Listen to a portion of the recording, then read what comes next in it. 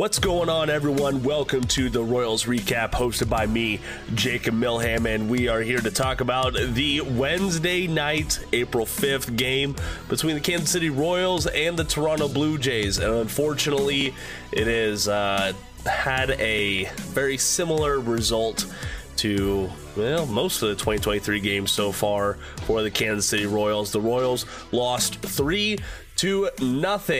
Yes, another big old nothing burger from the Kansas City Royals.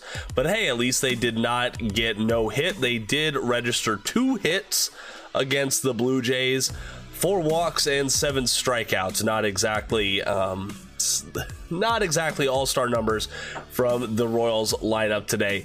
Now, granted, the Royals were without manager Matt Quatraro, who tested positive for COVID-19 shortly before game time on Wednesday, so maybe that does have something to do with it. But unfortunately, the sticks have just been quiet so far for the Kansas City Royals in 2023. It is yet another shutout for the team, and I mean, unfortunately, they're just stuck at the bottom of the AL offensive output so far. Like, there's no ifs, ands, or buts about it.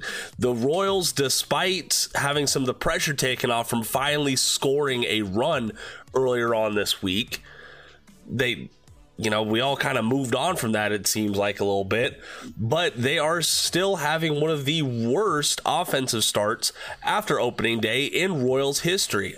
How long is this going to be able to go on before fans should rightfully start complaining and get worried? For me personally, it is about the 10-game mark. I think that's when we need to see some major changes, and we need to see, something happen. I understand it's a 162 game season, but still 6 games in and you've already registered multiple shutout games. That is not what you want to see. And especially, it is so frustrating when you see these veteran starts get wasted away behind no offensive support. I mean, tonight was a great example. So Holtzy talked about it a little bit on Twitter. He said, quote, "Tonight was Zach Greinke's 160th career start of 6+ innings and 1 runs allowed or fewer. That is great stuff. That is what you want to see from the top of your rotation." And what do the Royals give him? No offensive support whatsoever. Greinke logs a quality start. He does get the 7 hits. He walks a batter and he's got 4 strikeouts. There's nothing wrong with that whatsoever. That is what you want from Zach Greinke at this point of his career. But these potent hitters, just aren't getting it done. Vinny Pasquantino, he's getting on base. Good for him. I love seeing the Sasquatch come out of the Royals Hall of Fame. But at the end of the day, what does it matter? Let's look right at the top of the lineup here. Bobby Witt Jr., MJ Melendez, Vinny Pasquantino. Those are the 3 pillars, if you will, for the Kansas City Royals moving forward. I feel like most Royals fans can agree to that. You can add Michael Massey, you can add Drew Waters in there if you would like. We haven't seen him yet this season. But Witt, Melendez, and Pasquantino are really the 3 players that people are preaching about will be the future of the Kansas City Royals. And tonight, hitless. All of them. Pasquantino did have 2 walks. Granted, he got on base. Good for him. Witt struck out once. He's been having some major strikeout issues and has been looking baffled by fastballs this year. Granted, that's something that they can fix. It is easily fixable according to the Royals' track record of their batting coaches. But still, this isn't his rookie year anymore. MJ Melendez, all the gripes that fans have had about him in the outfield, you can just kind of pass those on to the batter's box as well. We got 2 strikeouts, left 4 men on base tonight, and it's not like the Royals are moving players around. They left 6 runners on base in total, and we're 0 for 4 with runners in scoring position. That is, I gotta go back and do the math, but wow, how bad has this team been with runners in scoring position? And I understand it is a Wednesday night. It is a work night. Not a whole lot of folks are going to be clamoring to go out to Kauffman Stadium, especially with these parking prices. All right, but you're telling me that just a hair over 10,000 fans were on the attendance at Kauffman Stadium tonight? With the Toronto Blue Jays in town, one of the AL East's top contending teams, arguably one of the American League's top picks to go to the World Series, and they can't even get a good crowd in. I mean, I saw some of the pictures of Kauffman Stadium 10 minutes before first pitch, thanks to KCSN's Tucker Franklin, and I wouldn't say nobody, because that's a lie, but dang, does it look empty. It is rough. It looks like a minor league, like a middling minor league crowd out there on a Wednesday night, and that is not very good. And especially, you're considering all these other factors. The Royals have given fans the promotions to go out to Kauffman. They've given them the ticket prices with the $5 tickets. They haven't given them the parking prices with $20 and $30 just to go watch a team lose. But that's the thing. Fans aren't going to go out to Kauffman Stadium with a losing product on the field. And so far, in this first homestand of 2023, that is all fans have been treated to so far. They have been treated to great starting pitching, for the most part, a pretty dang good bullpen as well, outside of some other some people that we'll talk about later on in the show. But an abysmal offense. Not a whole lot of folks are going to go out to a baseball game and watch a pitcher's duel, even with the pitch clock. I think tonight was a great example. The game itself only lasted 2 hours and 17 minutes. That is great. That is great for a weekday game. I would love that length for every single evening game of the 2023 season.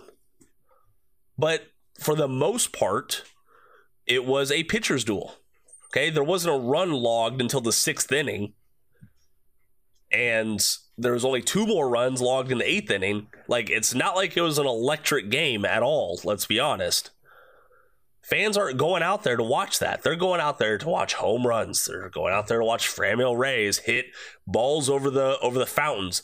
They're going out there hoping that MJ Melendez makes contact and gets one into the fountains. As long as this offense remains quiet for the Kansas City Royals, I don't see fans really having a reason to go out to Kauffman other than baseball is America's pastime. That's it.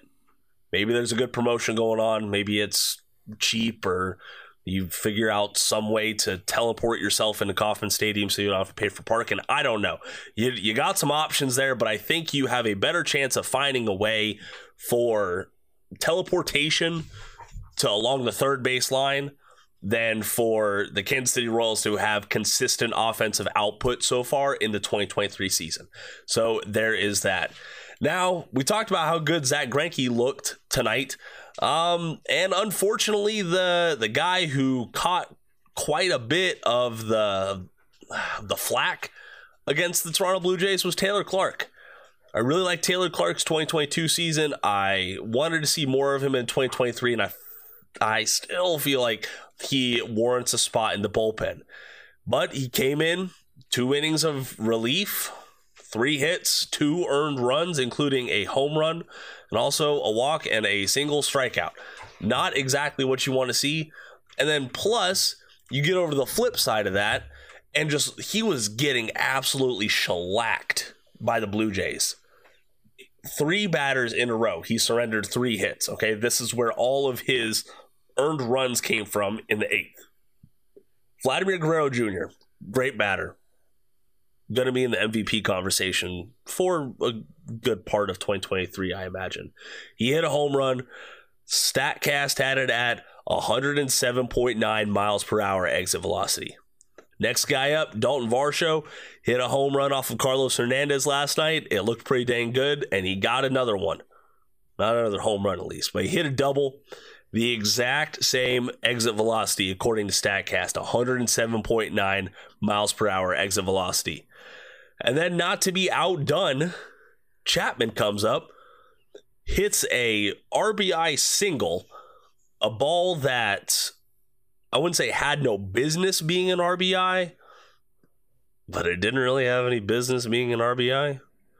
But it turned into one because he hit it yet again, according to StatCast, 107.9 miles per hour off the bat. 3 batters in a row having the exact same exit velocity off of Taylor Clarke. He was getting shellacked. It was not a great evening from Taylor Clarke.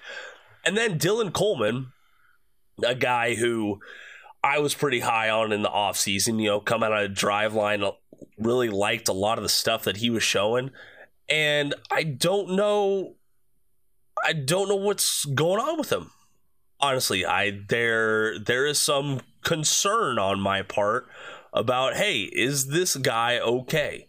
Because he's known for his fastball. He's known for this fastball that can touch triple digits but sits pretty comfortably between 97 and 99 miles an hour. And he comes into the 9th with his team down, facing 3 pretty good batters: Gavin Biggio, George Springer, and Bo Bichette. And between those 3 batters, he throws 4 fastballs the entire time. Like, okay, maybe it's a matchup thing. But even those fastballs, the fastest one was 93.5 miles an hour. That is very uncharacteristic for Dylan Coleman. And we saw similar things happen to other relievers. I don't want to jinx it because I don't want it to be as bad as other relievers. But former Kansas City Royals relievers have just had sudden velocity issues, and it's not good. Okay? So it's something to keep an eye on with Dylan Coleman. He threw a lot of sweepers tonight, according to Baseball Savant. Not really a huge fan of his sweeper. That's just me. He did. I will say this though. You gotta give the guy props where they come in. He did get 1 strikeout with the sweeper, so there is that. But man, if he doesn't have that fastball going, you have to wonder what Dylan Coleman's 2023 season outlook is like for the Kansas City Royals. Coming up, we will have some post-game interviews courtesy of Bally Sports, and let's see who we hear from. Stay tuned. Welcome back to the Royals Recap with me, Jacob Milham, talking about this 3-0 loss to the Toronto Blue Jays on April the 5th. We have Paul Hoover coming to the podium tonight. He is the interim manager while manager Matt Quatrero is out after testing positive to COVID-19. He talks a bit about Zach Greinke's stellar start. With that lineup, and for him to get through 6 innings, unfortunate, a play that he's going to make 99 out of 100, 100 out of 100, and for whatever reason, tonight was not the night. But unfortunate for Zach that we ended up giving up a run, but he was outstanding. Would he just rush through that? Yeah, I didn't talk to him. I'm not sure exactly what happened, but obviously he makes that play all the time, and tonight is unfortunate that he didn't make that play. Is there a conversation about sending Greinke out for the 7th at 77 pitches, or was that his? We were talking about it going into the 6th, but with the heavy workload in that 6th inning, we felt he did his job, and we were good with getting him out. What did you see from Manoah today? I mean, when he started the game, his velo, what I remember seeing last year in Tampa was just that his velo was a little bit better, but he started slow. But that's what he does. He mixes speeds, he changes locations, and he's a good one. I mean, he's an opening day starter, and he's a good one that put some good swings on. We just couldn't get that big hit. The approach seemed good at the plate for your guys. I mean, you did draw 4 walks off him, right? Yeah, and I mean, we had good at bats. He's a number 1, and it's tough to muster up a lot versus guys like that. But we had good at bats. We've been having good at bats all year. We're not getting exactly what we're showing, but if we continue to have the good at bats that we're having, we're going to be okay. And that plus. Give him the run. Yeah, I mean, when we're getting starting pitching like we've been getting, yeah, it's kind of a bummer that we can't string a couple to get them some more runs, to give them a little bit more of a cushion, but that's baseball too, right? So all they can do is continue to have the good at-bats that they've been having, and the results, we just kind of live with the results. How was it for you in the running the show? Yeah, it was. I mean, the first couple innings are pretty easy. Then you know, just this 5th, 6th, 7th, 8th, you starts getting a little fast for you. But that I guess that's part of it.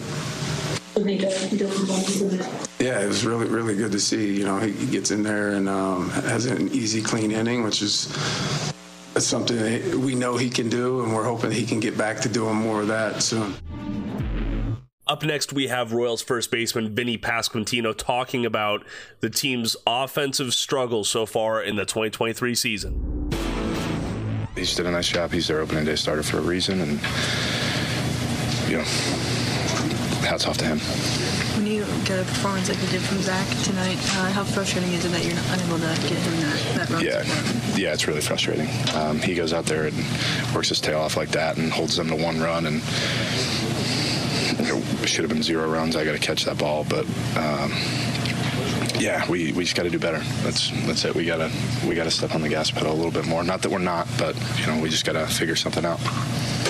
Are you liking the way that you're approaching the at-bats as a team? Just the results aren't falling in? Yeah. I think guys are taking a lot of pride in how hard we're hitting the ball. And it's kind of a weird debate nowadays, like what matters. What matters is scoring runs. So we got to find a way to do it. We're in a little bit of a rut right now. What are we, 1-5? So 1-5. And we just got to figure out a way to put some runs on the board. That's all that matters. That play that you were talking about, just read that, and the way that it came in, was it just kind of low? And that throw? It's a play that's got to be made by me. I take a lot of pride with what I do at first base, and then I'm going to lose a little bit of sleep over that one tonight. And I got to do a better job. I got to dig that out for Bobby, and for Zach. They're working way too hard for me to not be able to dig that ball out. So for me, you know, I just got to get back out there tomorrow and see what happens. Was that one of those kind of in-between hops where you were, which way you had the glove turned, or is it? Yeah, just a normal pick. Just gotta make that play. You've been playing long enough. You know that tomorrow could just be a new day, right? And that way you guys have to. Right. I mean, 2 days ago we came out swinging and put up some runs and we won. And that's the beautiful thing about baseball, right? As we get back out there tomorrow, we're 1-5, and that could flip really quick. So for us, we just gotta. You know, Jordan takes the ball tomorrow. We're gonna play our ass off behind him, and we're gonna give it everything we got. That is going to do it for this edition of the Royals Recap presented by Royals Review. Please go check out all the work from the team over at royalsreview.com. You can also follow them on Twitter and on Facebook at Royals Review. But thank you everyone for supporting me once again. This is Jacob Milham, and until next time, go Royals!